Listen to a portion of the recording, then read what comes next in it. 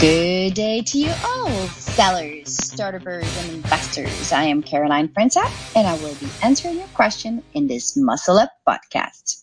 The question is today, Caroline, I like your land and expand approach, but how can I tell a customer you don't know you need my solution, but I need to take you 150K? Well, first of all, let me tell you, this made me laugh and inspired immediately to record this podcast. So thank you for the CEO who will recognize himself. Now, most startups that I work with are disrupting the market. What does this mean? It means that your prospect either have spent money before with an old competitor that does what you do in a very old manner, or you're solving an issue that no one else does.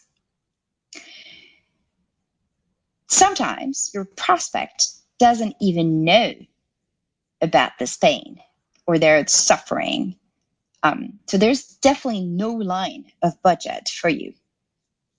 So what do you do then? What do you do in this situation? Well, in either situation we just mentioned, either you have to replace somebody, but you do things a lot differently with a premium, or there's no existing solution because people don't even know about the pain. Well, you go back to basics. What is basics? Well, people buy from people.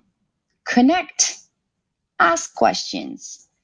Understand your prospect situation. Try to find their problems, their pains, their issues, and dig on. Dig on the impact of it, the business impact, the personal impact. Let them talk about it so much, by guiding them, of course, that they will want to know if and how you can solve their problem. Now, the 150K mark that we just mentioned is important. If you're in B2B business and you're not selling in B2C mode or to the SMB, this landmark is very important. Couple of reasons. One, because it will require the involvement of higher people in the organization, thus ensuring the monitoring of the pilot or the land through defined KPIs. And second, because of this executive involvement, you will ensure a better adoption of your solution. Now, I understand may require more resources together, most likely more time and a more complex deal approach.